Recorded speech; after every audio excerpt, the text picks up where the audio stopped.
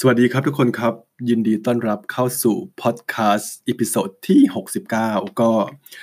ทำมาเรื่อยๆนะครับจนถึงตอนนี้อีพิโซดที่69แล้วดีใจมากเลยเพราะว่าก็ไม่คิดว่าตัวเองจะมีความมุมานะทำไปได้ขนาดนี้ก็คือ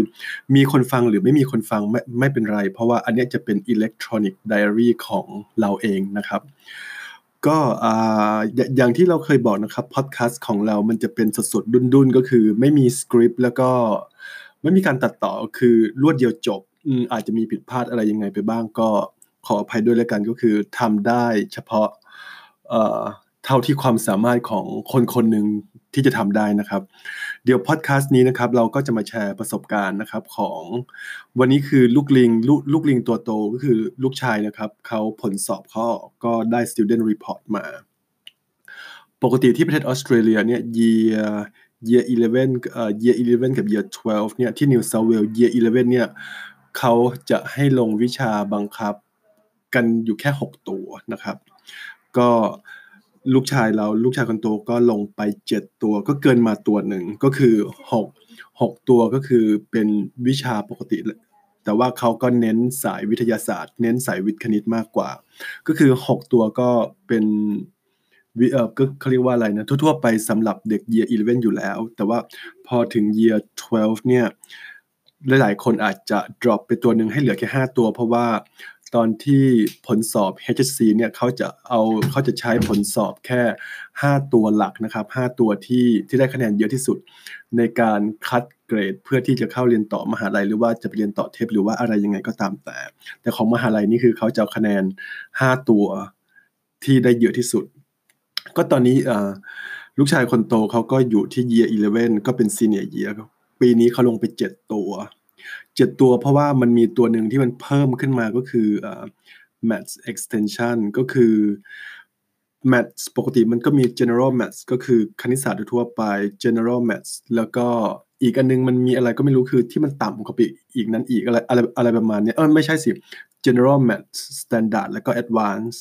ของเขานี่คือเขาลง Advanced ก็คือเป็นคณิตศาสตร์ที่ยากเลยนะคือยากแล้วก็นอกจาก Advanced เนี่ยเขายังไปลง Maths Extension อีกซึ่งมันก็ยิ่งยากเข้าไปใหญ่อีกก็ anyway ผลสอบเขาออกมาดีครับก็คือทั้งหมด7ตัวเนี่ยเขาได้ที่1 5ตัวคำว่าได้ที่1เนี่ยไม่ได้หมายความว่าเขาได้ที่1คนเดียวนะอาจจะมีเพื่อนในห้องที่ได้ท็อปเหมือนกันก็ได้เพราะว่าได้คะแนนเท่ากันก็มีนะครับก็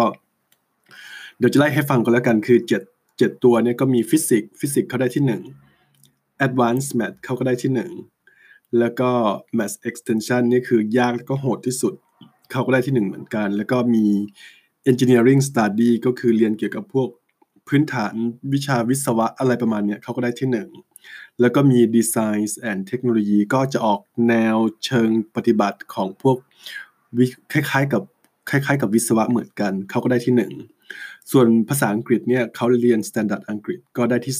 2ส่วนอีกอันนึงที่แบบให้เรียนแบบว่าเป็นวิชาเพื่อรีแลกซ์ก็แล้วกันก็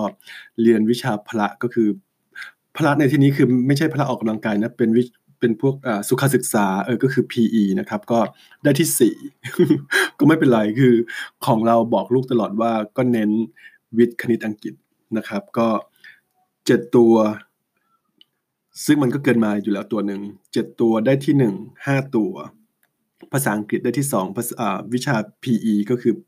สุขศึกษาพละและก็สุขศึกษาได้ที่4โดยที่เขาไม่ได้ก็คือลูกเราไม่ได้เรียนพิเศษนะครับก็คือเลิกเรียนพิเศษตั้งแต่อยู่ป.5 แล้วไม่ใช่สิป.6ก็คือ year 6 term 1เราก็ไม่ให้เรียนพิเศษละก็นี่คือตั้งแต่ year 6ตั้งแต่เข้ามัธยมมาเขาไม่ได้เรียนพิเศษไม่ได้อะไรนะก็คือทุกอย่างเลิกเรียนมาปุ๊บก็จะเรียกว่าอะไรrevision ก็คือทบทวนบทเรียนเองอะไรประมาณนี้เราคิดว่าบางทีการที่ลูกไม่ต้องเรียนพิเศษเนี่ยมันดีนะมันทำให้เขารีแลกซ์พอเขารีแลกซ์เนี่ยเขาจะมีสมาธิในการเรียนมากกว่าแล้วก็การที่เขาเรียนอยู่ท็อปคลาสมันก็ดีคือเพื่อนแล้วก็สิ่งแวดล้อมเนี่ยมันช่วยผลักดันกันให้เรียนด้วยคือเขาไม่ได้แข่งกันหรอกแต่คือมันก็เพื่อนที่ดีมันก็ช่วยอธิบายให้กันนั่นนี่โน่นอะไรประมาณเนี้ยวิชาทั้งหมดของเขาก็คือส่วนมากก็เป็นวิชาที่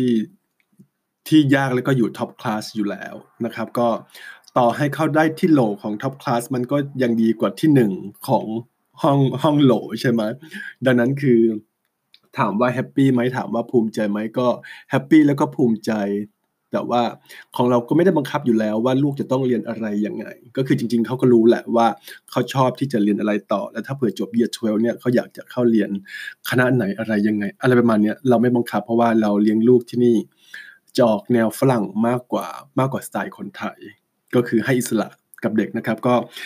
อยากจะฝากไว้กับคุณพ่อแล้วก็คุณแม่หลายๆคนนะครับคือเข้มงวดกับลูกได้แต่ว่าอย่าไปคาดหวังหรือบังคับว่าลูกต้องเรียนแบบนี้นะอะไรประมาณนี้อยู่ที่ประเทศออสเตรเลียเนี่ยเราจะเน้นให้เด็กคิดเองฝึกทำเองเพียงแต่ว่าคุณพ่อคุณแม่เนี่ยเป็นไกด์ไลน์นะครับอย่าไปบังคับเด็กว่าเฮ้ยเธอต้องเรียนสาขานี้สาขานั้นคือเราอย่าเอาความฝันของเราไปยัดเยียดให้กับใครนะครับให้เด็กเขาคิดเองถ้าเผื่อเมื่อไหร่ที่เด็กเขาคิดเองเนี่ยเขาจะมีศักยภาพในการคิดแล้วก็มีแรงขับเคลื่อนในการที่จะทำในสิ่งที่เขาอยากจะทำมากนะครับก็พอดคาสต์นี้ฝากไว้แค่นี้ก็แล้วกันนะครับทุกคนครับสวัสดีครับ